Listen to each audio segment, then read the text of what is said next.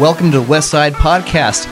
Each week, we'll take a relevant topic under the microscope to see what the Bible has to say about it. You will gain tools and information you need to support your faith walk and build Christ-centered families in Kansas City and beyond. I'm your host, Troy Kennedy.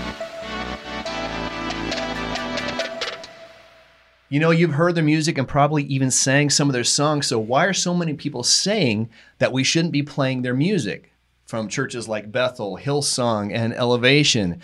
Randy Frazee, our lead teaching pastor, joins me here today, and we're going to just address some of this and see what the Bible has to say about these churches and whether we should be concerned or not concerned about some of the things that have been raising their heads for the last couple of years. But before we do that, Randy had some things he wanted to talk about just to kind of share with our community as to why we're even bothering with this. Yeah, thanks, Troy. I've been looking forward to doing this for some time now, and particularly doing it with you, Troy. I really appreciate the mind that God has given you and your passion for Westside and for the Scriptures. So for those of you who are part of Westside or even the broader community that is connected to us in many, many ways, the primary reason why we wanted to do this is I did a message back in August called Rise Above. And we will link that in the show notes for you to listen to. I think it'd be a very good.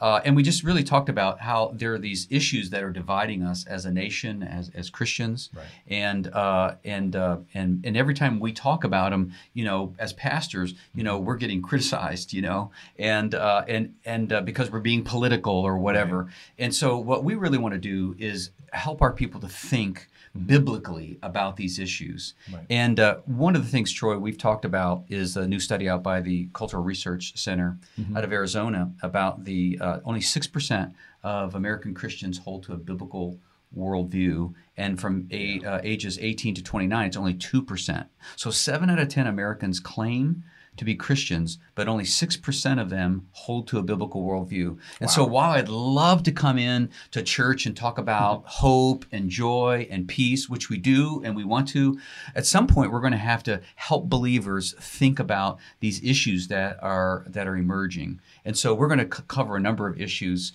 in this podcast, and I hope that people will not only listen to it for themselves, but share it with other people that might help them to think through it from a biblical, objective point of view. Right. I think that's really exciting, too, because in the podcast format, it's become so big in our culture, you're able to address topics that you really couldn't hit in, like, you know, in detail. You can't really suss them out in a half an hour talk when you're by yourself on a Sunday morning. And our hope is, in the context of a conversation like this, we'll actually be able to really explore some of these things with some depth that is going to be an equipping time for people who are Christ followers, and actually maybe give them a little bit more clarity about some issues they might be a little bit muddied on. Yeah, and I think it's about trust too. You know, I was talking with someone today about an article that came out in Christianity Today. Well, for years, Christianity Today was considered this really trusted source, and some are suggesting maybe it's moving away a little bit. So it used to be this trusted source, but maybe it's not anymore. So hopefully, because of the relationship that we have with the people that would be listening to this podcast, they're like, oh, I can trust Randy, I can trust Troy,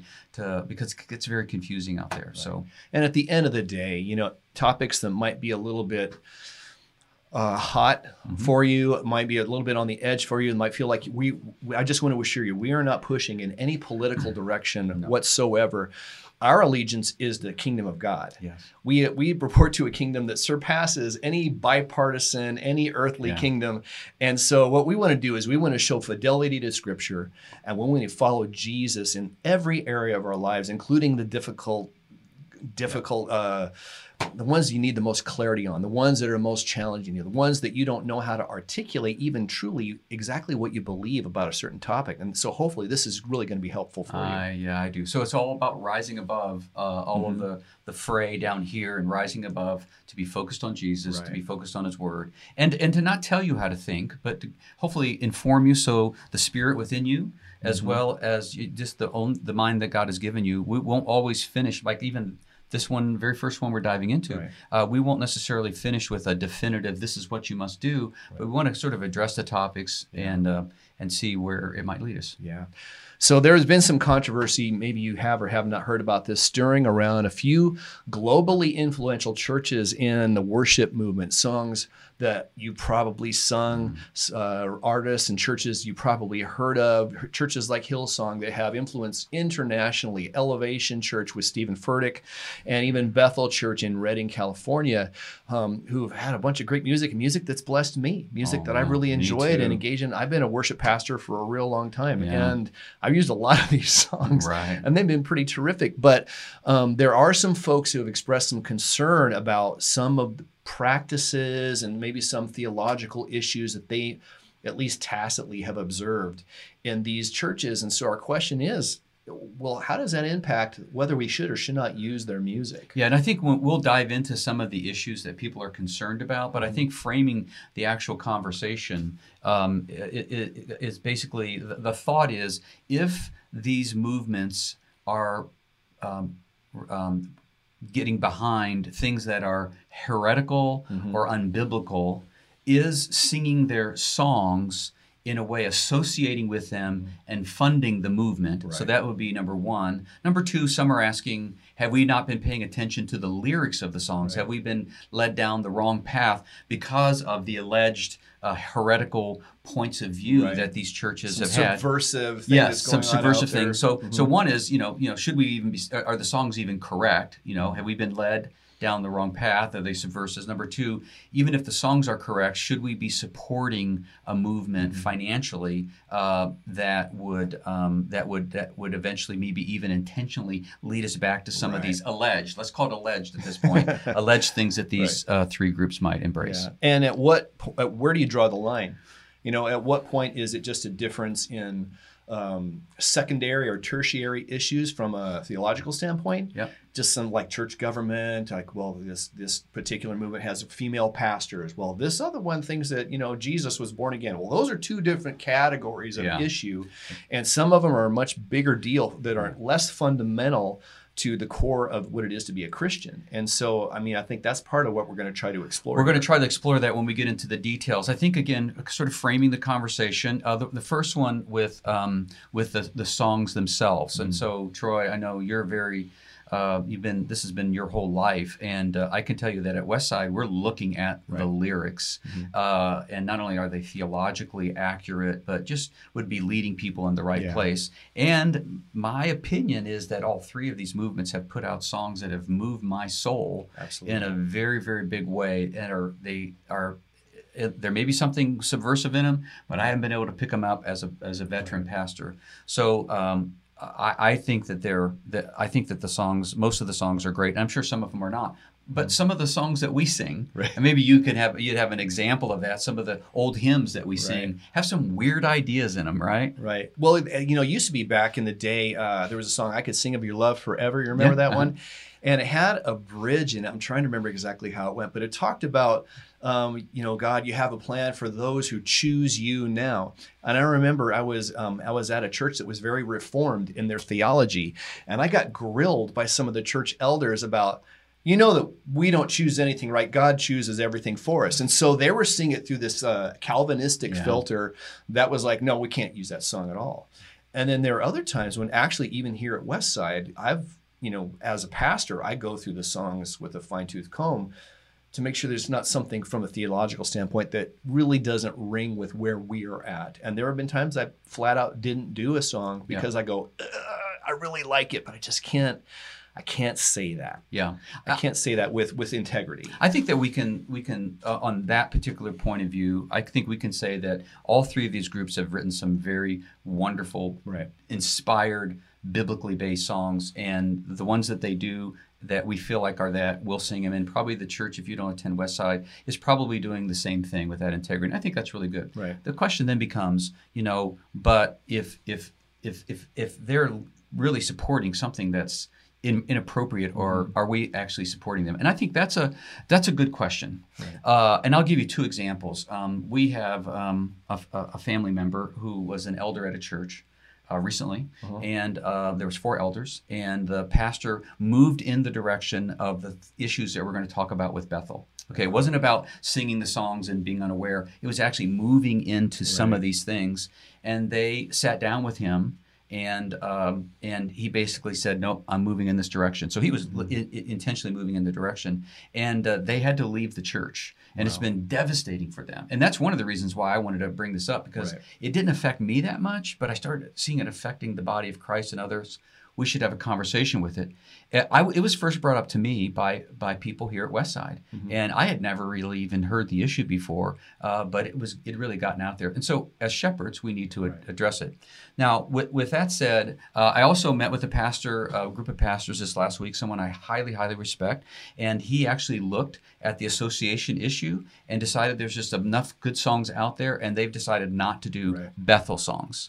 And I totally respect them. And some of that goes back to Romans chapter 14, where Paul is basically telling us there are some categories that it could be good either way. And you just have to determine in your mind what works for you, and then respect if another believer chooses a different path. And so I think this is going to be one of those, because the association thing is a really hard one, because many of you might have watched Disney Plus. Right. And so, you're thinking, wow. Well, I can tell you there's a bunch of things that Disney is involved in that are very, very much against the scriptures. And so yet when you do Disney Plus, you're supporting that movement. And some would argue, well, this is different, but it's closer. I'm not sure that I see the difference in it, except it could be a little bit more harmful for people because we're talking theology. Yeah, what's your point of view? It's when you're talking about things that, it's like, drinking milk from the Christian cow. Where do you draw the line? Well, do you buy Procter & Gamble products? And, well, they support abortion clinics. I mean, and it's hard to say where do you completely disengage from any association with anything that's problematic. I think maybe a difference is because this is part of our worship as a Christ-following community, and that maybe there's a little bit more gravity to the things we choose to do in there than things that, necessarily where we buy our toothpaste from. At least that's kind of how I've been thinking about it. Yeah, I think for me, for Westside at this point, the pastors haven't decided to not do these songs. We're looking at them historically like we've always done it. And I'm not sure that's the goal of this particular podcast, is for you to decide or not decide to listen to the music. But be aware that in each of these movements, and particularly Bethel, there are things that the leaders either overtly are behind or allegedly behind, and we'll be very careful as we can, that you need to be aware of. And even though the song might be awesome and great, and you can choose to listen to them, or in your faith you may choose not to listen to them, but we do want you to know that there's some things that are, which we would consider a bit unusual, and some of them just down and outright not really, and just to be aware of them, just to be more knowledgeable that here's this trusted source of worship music that you get, and you want your local pastors to be able to speak into it and make you aware that there is a tie back to some things that you just need to be super careful of. Yeah. Wouldn't you say? Yeah, I think so. And I think, too, when it's a little bit unfair that churches like Bethel and Hillsong and Elevation get sort of lumped together in the same problematic category, because, one, there are three different churches with three different sets of leaders and different practices. And although I'd say Hillsong and Elevation share some pretty strong similarities based on their theological constructs as more charismatic churches, we're dealing with Bethel primarily as having some stuff that from a theological and a practical standpoint are really kind of unusual and a little bit disturbing. And at the same time, tossing out terms like false teacher are very serious accusations. Those are very heavy things to say about any other leader in the kingdom. And so I just think we need to be cautious with the way we look at these things, and also to have a little bit of grace. Yes, grace and truth. Let's go for the truth, but let's have grace. And Westside and Troy and I, we do not want to come and be legalistic in any sort of way, or be caustic or slandering. I mean, all the things that the scriptures invites us to be against, we are practicing by trying to lead you to the truth. I mean, that's not right. So. And there's also a lot of movement, especially on the internet, because everybody has a voice, of folks who sort of deemed themselves to be the doctrine police. Yeah. and they just their hobby is going after everyone in one detail of some kind of secondary issue. I remember back, I used to work for Rick Warren years ago, and he got accused of all kinds of stuff. I'm like going, I don't think so. They thought he was an Islamist at one point, and some other large churches, they were throwing stones because he was preaching the gospel light. And it was like some of that was probably just born of a little bit of resentment. And a little bit of envy because his ministry was so significant. And there may be some of that attached to these churches because they're so globally visible and they're so influential in the worship movement that it would surprise me if there wasn't something in there motivating them. This check in my spirit is that one of the reasons I wanted to do this was because it's become a popular topic. I did not want to join in the bandwagon of those who were trying to poo-poo success. These songs have been really powerful songs. You know, I'm no longer a slave to fear. I mean, that's a Bethel song, right? I mean, that's pretty solid right there, right? That's pretty great. And so I do believe human nature always wants to attach themselves to a big movement out of resentment, envy, or even trying to get some airtime themselves, get some more likes on social media or whatever. Our heart is to really give the people a sense of balance. So maybe we should dive into a little bit of the Bethel stuff first. Sure. So Bethel Church is in Redding, California, extremely significant in the worship area. Tons of great music has come out of this church. They have a school for what they call for supernatural ministry, which is kind of an interesting thing to explore. And their pastor, Bill Johnson, has written a number of books, and they hold conferences constantly training leaders who are coming out of that church. And so over the years, he's become extremely influential, especially with young leaders all around the United States. And so so their music has been really great, but there have been some points of contention with them from more or less a theological standpoint. And we've kind of enumerated a few of these things here. And Randy, if you want to just kind of like maybe pick on some of the ones that you feel are more significant than others. One of the most significant one is around this word kenosis. You brought that out. And the word kenosis is a Greek word that's used in Philippians 2, speaking that Christ emptied himself. And I think what I gather in Bill Johnson's teachings is that he carries the concept just a little too far and is robbing Jesus of his full divinity while he was on earth. Now, it's interesting, Troy, and you and I have talked about this. I've got a new book coming out called His Mighty Strength, where I take a point of view that is very orthodox, but it's the minority point of view. That's okay.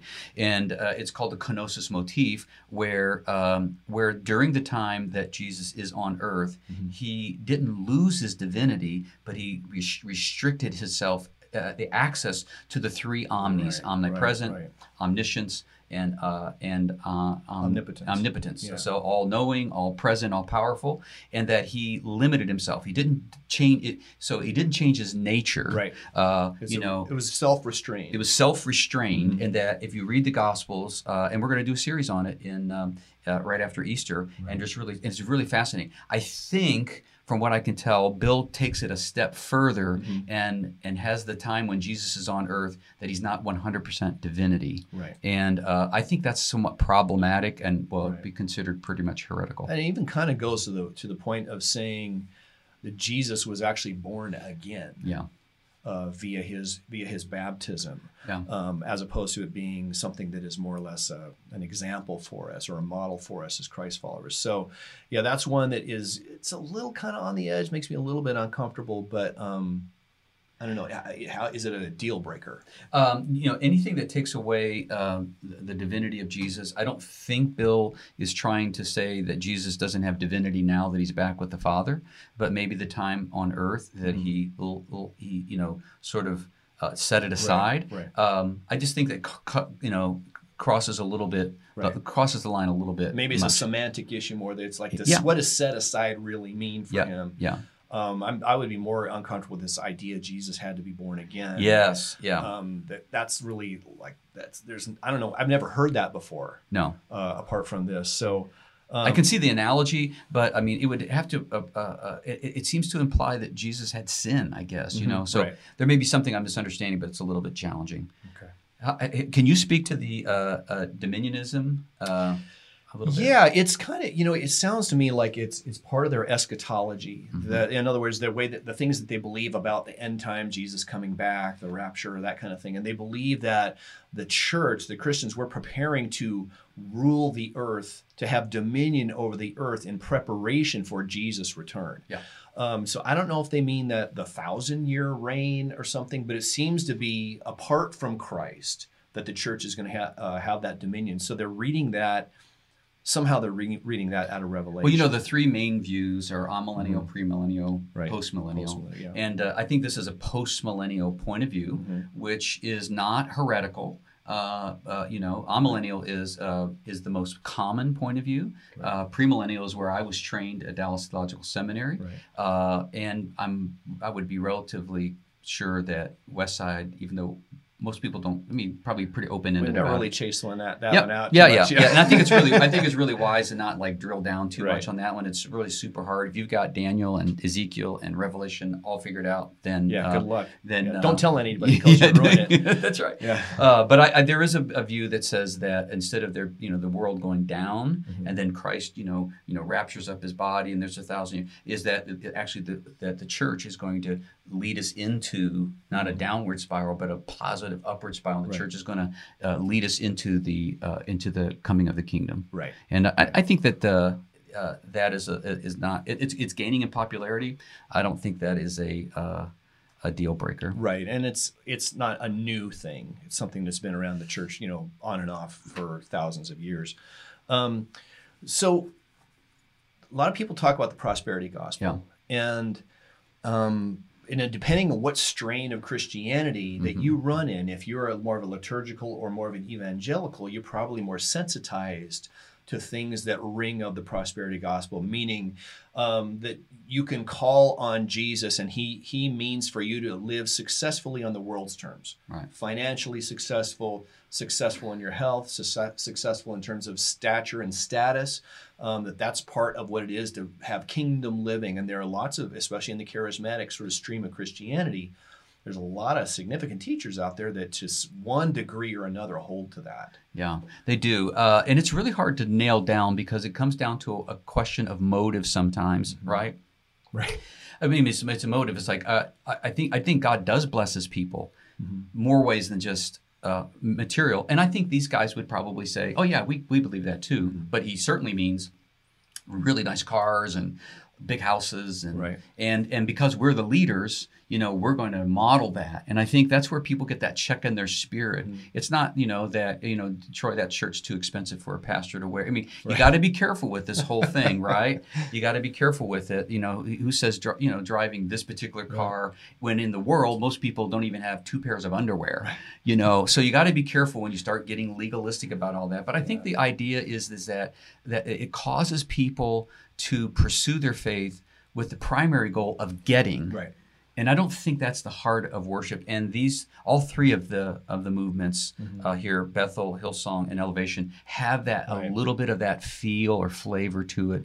And I just think it's one of those things you got to be really, really careful of. Yeah. God does bless his people, but God also brings trial. Ask a number of the characters in the Bible. It's like, wow, that didn't really ring true for me, Right, and that's part of this another item in that particular vein of Christianity called word of faith, which is, you've heard the term name it, claim it in outside of those circles, but really what it is, it's related to this prosperity sensitivity to. God wants everything from me, and so all I have to do is just speak out in faith, right? And I can move the mountain, and I can get the Mercedes, or I can get the raise, or whatever it is. But there's this really strong sense attached to the prosperity gospel of you have to speak it into existence, which in a lot of ways sounds kind of like The Secret, which was sort of a New Age-ish philosophical, speak positivity in the world and the positivity will come back to you. Yeah.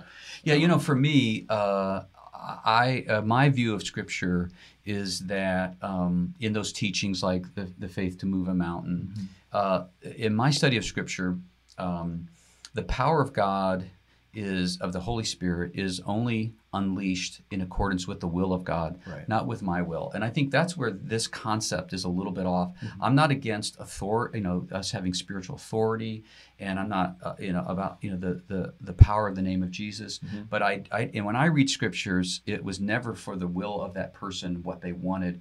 If you look at the life of Jesus, everything about him is learning what the will of the Father is. I won't move, I won't speak until, and then it's like, then if it's in accordance with the will of the Father, the Holy Spirit empowers it. And I think, again, you get off just a little couple degrees and it's now all of a sudden, this is what I want, the Mercedes or whatever, as opposed to really submitting ourselves to the will of God and then watching the power of God move that mountain. Well, it's the perspective of saying, God, I want you to bless what I'm doing.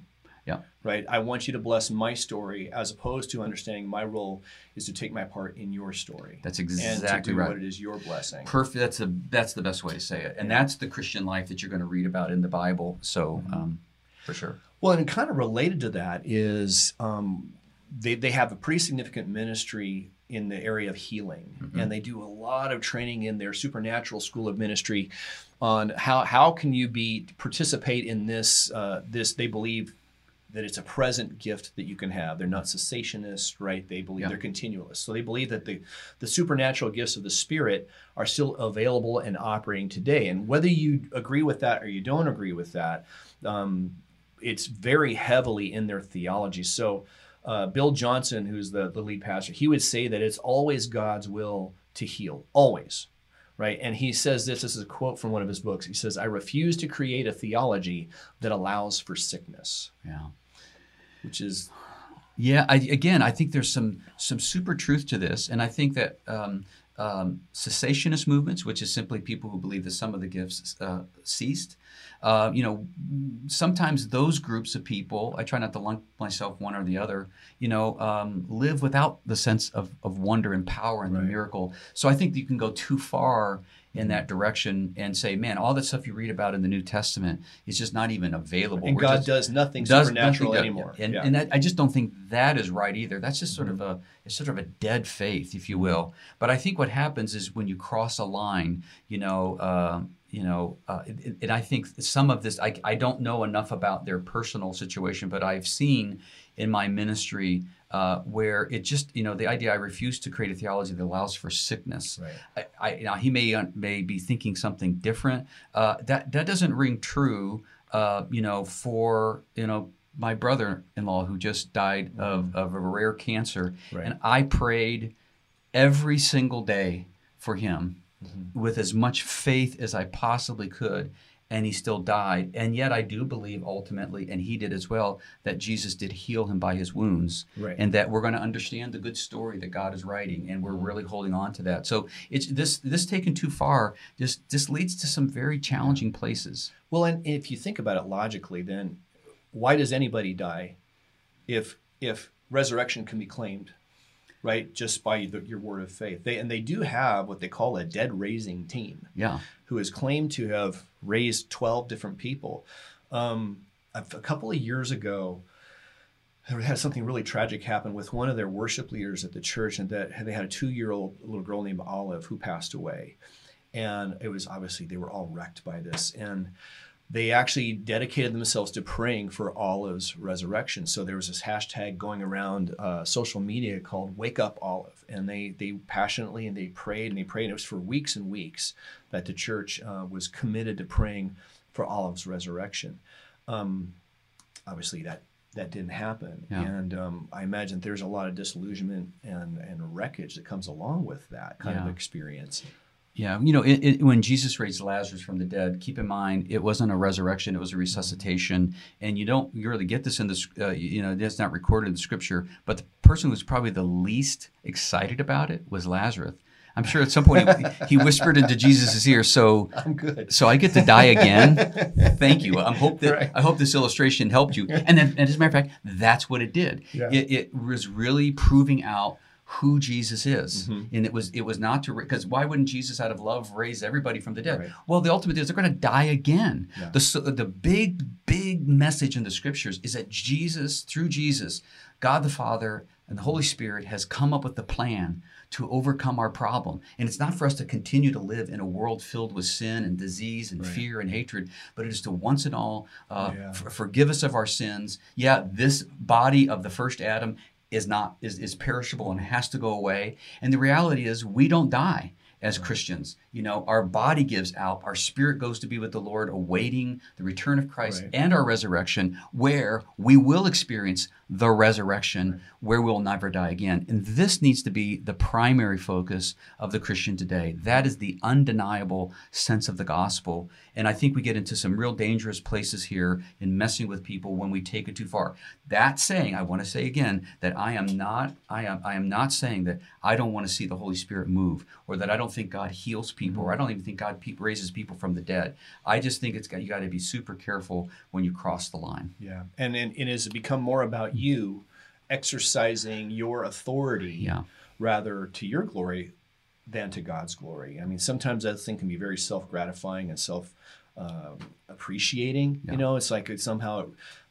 So in this particular kind of church too, there's tends to be a view of the senior pastor as like he's the prophet, right? So in the evangelical church, the pastor tends to be the rabbi. He's more the teacher, right? And you get into liturgical circles and you have the priest, right? And they operate as a priest, kind of as a mediator of some sorts. And in the charismatic circles, it's very much the prophet. And there can be an elevation of that role that sort of makes them above question. Yeah. And we see that actually in all three of these churches that we're talking about here today. And honestly, it's not that unusual. Yeah, It happens all the time, and not just charismatic churches, but in a lot of churches, they'll sort of have a senior pastor who is sort of above question or above critique in any way. Yeah, I mean, there's an appropriate respect for an office, office of president, office of pastor. I think that's good, but I think like here at Westside, we way play that down. This priesthood of all believers. Right. The reality is our people are the ministers. We're the equippers of the ministers, right. And so we really try. We tell people that you can, I can bless you like in the Aaronic blessing of number 6, but so can you, because you're a priesthood of the believer. You can simply just choose to bless somebody, just by speaking a word of encouragement to them. Hey, let's talk about the number one thing that comes out that's always weird is the grave soaking thing. So I'm going to give you a chance to explain to everybody what grave soaking is. This is where it gets a bit weird and so this is something I guess surprised me. I had some students over at Mid-American Nazarene who were telling me about this. I'm like, what are you talking about? So let me just see if I can spell it out. There is this practice that there's a belief that there is an anointing or a mantle of authority that is on these historic leaders. And this mantle and this anointing can be reclaimed to be used in the present day.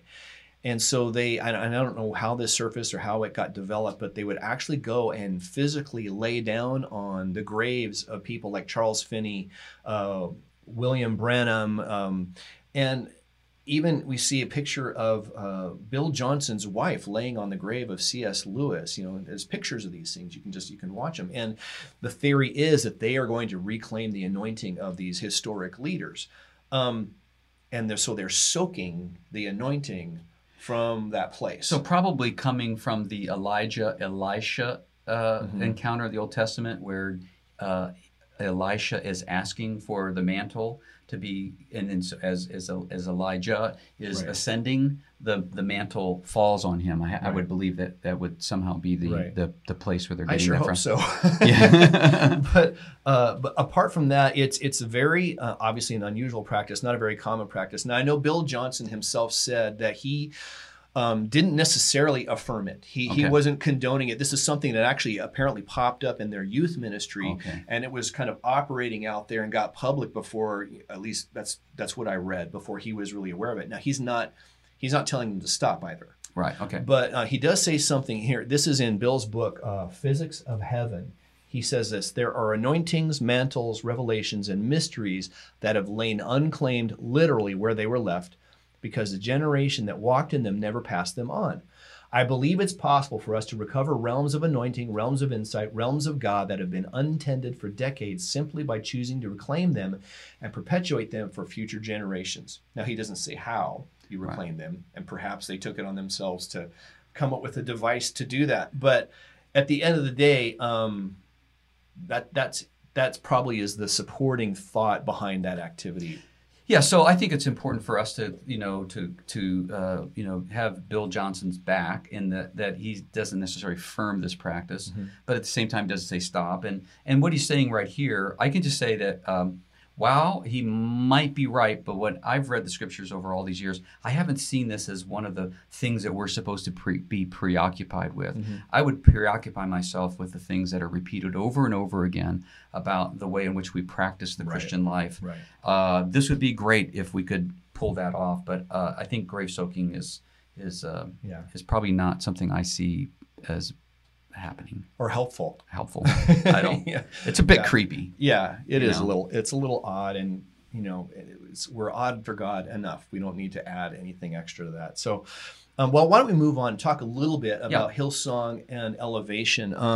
There are some similarities there. Hillsong is very, very large. You have churches all over the world.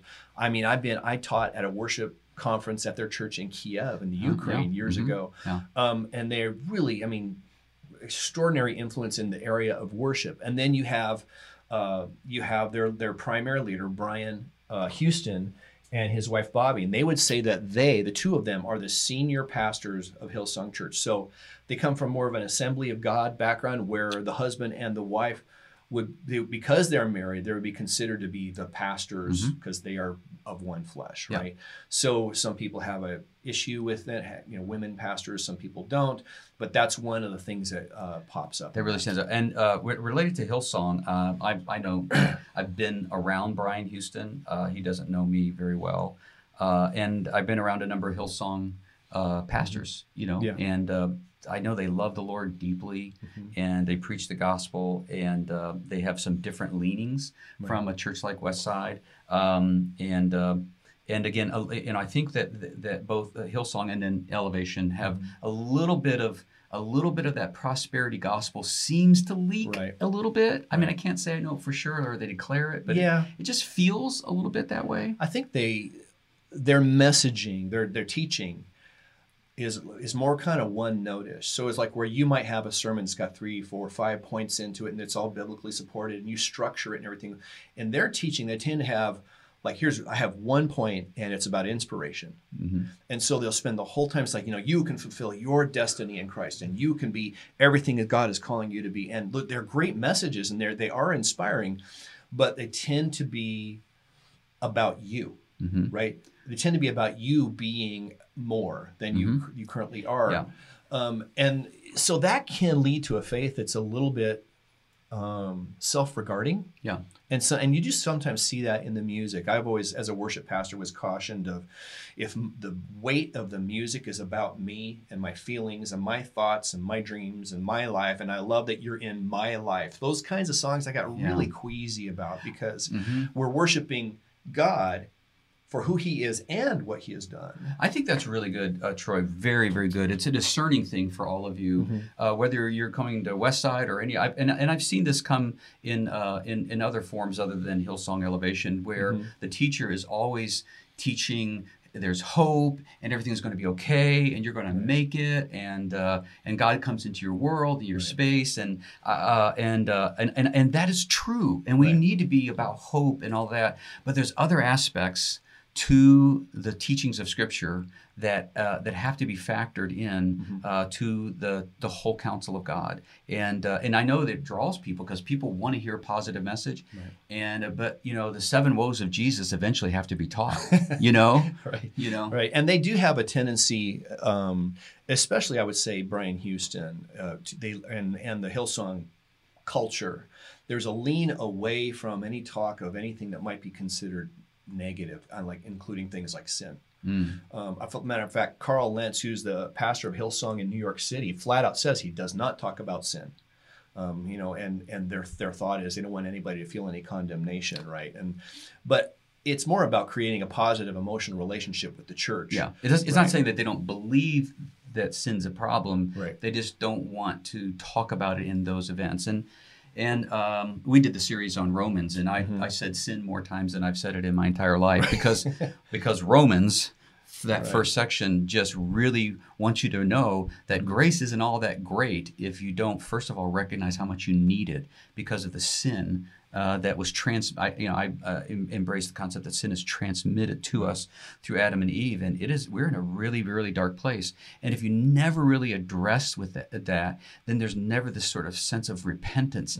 And God didn't just give us a happy emotion. He gave us the ability to enter into mourning and to enter into sorrow, and it's all a part of the redemption process. And so while I want us to be end on a positive note, I mean, that's the gospel, but we have to go through these different seasons. And so we're not saying they don't believe in sin or anything. We're just saying that you got to be discerning wherever church you go to, that it can't just all be about you're going to be okay and you're good. And I mean, there's a broader gospel that the scriptures actually teaches. And I think what it seems that people, maybe the primary issue they have is with, one, we talked a little bit about the sort of the unquestionable leadership, which can be very isolating for leaders if everyone tells them everything they do is right and godly and inspired by the Spirit. You can wind up you can get a little bit sideways in ways that we've seen with church leaders in the past, whether they're just kind of on the edge with how they handle finances, just on the edge of how they handle their relationships with women who are not their wives, just right on that they can kind of skirt those boundaries in a way that makes us a little uncomfortable and makes them a little bit vulnerable. Yeah. And so that's one of the things that pops up is that sort of unquestioned leadership. And then the other piece of that is with both Hillsong and Elevation, and I would say with Bethel as well, there's a very strong lack of transparency regarding finances. So you're never going to find out how much money Stephen Furtick makes. You're never going to find out, how much money is Hillsong music, which is intertwined with the church as well as Elevation as well as Bethel. Well, that money goes back into the church, and even books that Stephen Furtick's right. That money is sort of there's a strange lack of boundaries, it seems, in the way the finances are handled with external resources versus church finances, and a lack of transparency about how much is it appropriate for a pastor to make, and what should he drive, and how big should his house be or not be. There's an issue with Stephen Furtick that he received some critique because he just built a 16,000 square foot house out in Charlotte. That's about $1.7 million. And there were helicopters flying over it and taking pictures, and then he was kind of coy about it for a while. It's like, not that great of a house. Then he finally admitted, yeah, it's pretty great. But those are the kinds of things when there's no it's apparent accountability that can become problematic and potentially taint people's experience with the music. I mean, sorry, I talked a lot there, but no, that's good. I mean, I just think it's again, we're not going to sit here and say, what that level is or whatever, but there is that perception, that appearance that you have to be very, very careful of, and you got to have the right accountability. Which we do here at Westside. We have a great structure of advisory teams that have checks and balances, make sure that things are appropriate, and it's all on board. I mean, you and I don't ever sign checks and things like that. I don't even know where the checkbook's at. Yeah, I don't want to know. Yeah. Well, I guess so. At that point, we talked about their association, because these are all charismatic churches, with things like Word of Faith and other teachers, like say that some people love a teacher like, say, T.D. Jakes. They think he's wonderful. Some people think he's a false prophet. Some people love Joel Osteen. Some people think he's terrible. Joyce Meyer, Christine Caine, all these other folks. Some people are okay with women in the pulpit. Some people aren't. I guess the question is, we're uncomfortable maybe in certain sects of evangelicalism with some of these practices, but are they places that you're drawing the sand? In other words, is that a hill you're willing to die on, and not use this music that might be a blessing, or not? Where do you think that boundary is? I think that's a great way to frame it up. I think the thing we've got to do first and foremost is identify what are the the big ones, like the Apostles' Creed, right. the Nicene Creed, those fundamental truths. And I wouldn't go too legalistic, way much below that list in terms of my fellowship with other believers. There are some things, though, that do break into the heretical, but there's a lot of leeway in between there. And again, I go to that Romans 14 passage, which says that everyone needs to be convinced in their own mind. And if your spirit says this isn't right, then don't engage in it. Something that's not super duper clear, don't engage in it. And then if you have a brother that does, then don't be all angry with him at that level. So I personally, when it comes to just kind of saying, will West Side stop singing these songs? At this point, we haven't really had a super broad conversation about it, other than we are going to continue, as always, to evaluate the quality of each and every song that we sing to make sure we're not misleading the people. Right. I think that's our basic idea. Right. If this thing blows up any further and leads people, just gets, I could see us maybe coming to that point saying it just makes sense that of all the great songs that are out there, why don't we, do it. The other thing I would say is I would probably just want you to be aware of what biblical truths are out there and just have those in forefront of your mind. I probably wouldn't recommend attending a Bethel church. Right. I think I don't want to be, I feel super weird about being judgmental about telling people not to go to church. But, based upon this list of things, I don't know that I would feel comfortable. But doesn't necessarily mean that the song that they're producing doesn't move the spirit. I can't deny the fact that, I was led into the presence of God by a number of their songs. Right. Yeah, and you got to ask yourself, what does God use? If we wanted to draw a line in the sand with sinners, we could just say, well, we better quit reading the Psalms because David was an adulterer and a murderer. Yeah. Other than that. Apart from that, he had a great career. And a terrible father, by the way. Yeah. So I mean, if anybody was going to be disqualified, it would have been David or perhaps Paul. I mean, who, was a persecutor of the church. And, God redeems all of us and all of our squirreliness. And I certainly wouldn't want anybody to be digging too much under my hood. At the same time, there are some things like, for instance, and I know Westside has started leaning away from using Bethel music, just because there's a lot of great music out there. Yeah. There's a lot of great choices to be made. And if it's creating a bunch of sideways energy with your people, maybe it's not worth it. Yeah, that's good.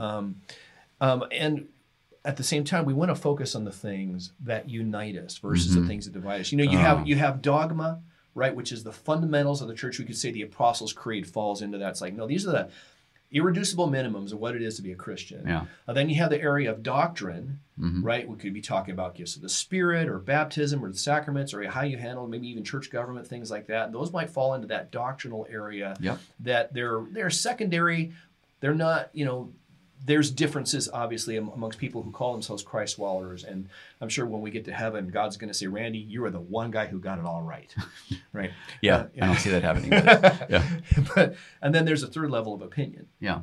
And there's lots of opinions about a lot of things out there, what is appropriate, what isn't. So I just think we focus on what binds us together. Yeah.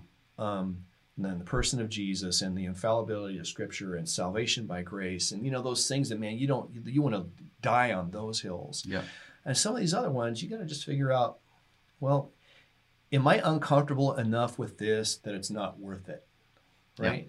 Yeah. Is it just getting us too sideways? Is it worth, the energy? There years ago, what was the David Crowder song about, it might have come out of Bethel. It was about a sloppy wet kiss. Remember that line? Yeah. And I did it once here, and anybody who was over 50 or more like 60 was all bent out of shape about sloppy wet kiss, and it's like it's gross and it's weird. And it's like no, like your child, and like no, So it was like, so we changed the lyric because it was a great song. It was the song How He Loves. And it's like, okay, well, we bypassed all that unnecessary sideways energy. It wasn't worth making these people uncomfortable over here. Yeah. That's a very minor thing. Yeah. But I think the principle applies to what we're talking about. I think, I know we need to wrap up here, but I would say a couple things. One, I think your three levels is very, very important. And the driver of it is that we want to we want to talk more about what we're for than what we're against. Right. That's for sure. We do have to sometimes deal with these issues that get people sideways and try to bring some positive clarity to it. I would recommend a book if you're interested in doctrine. It's called The Mosaic of Christian Belief by Roger Olson. And it basically takes all the main beliefs of doctrines and goes through and says, here's what the church is unified on. And then it goes and says, here's appropriate diversity that's not heretical. And then here's what clearly crosses a line. So if you're into that kind of thing, it's an easy read, a little bit thick. Mosaic of Christian Doctrine. Mosaic of Christian Belief. By Roger Olson, a Baylor prof. And I thought it was just a great primer for people to kind of get a sense of that. And super helpful for people who like to read. Yeah. For the literate amongst us. Yes, yeah. Well, guys, we hope you enjoyed your time with us today. And this is our first time. This is going to be a learning curve for us as we go into the future and we do this more and we chase out some more issues that are important to you. And as pastors, our desire is to help equip you to operate in the real world with real clarity and real conviction about what Jesus is calling us to do and what he's calling us to be. So next week, we're going to begin part 1 in our series, What Does Jesus Have to Say? We're going to be jumping right in with a hot topic on critical theory, which is sort of this worldview that is the underpinnings of a lot of the things that might be seem irrational that we're observing in academia and around the country in many, many ways. So we're going to attempt to unpack a little bit about that and let you know, as a Christ follower, how do we respond in a way that honors Jesus and loves people where they are. So if you don't know it, you probably experienced it or encountered this thing, and hopefully we're going to give you some tools to help you get through that. So thank you so much for being with us this week. We'll see you next time. We hope the conversation has challenged you and perhaps sparked some new ideas. If you'd like some additional notes and helpful links, visit the episode page at westsidefamily.church/podcast. And if you have questions, we'd love to hear them. Our last episode of the season, we'll devote an entire show to your questions. So you can also tell us what topics you'd like to hear and discuss in the future. Thank you for joining us today, and God bless you.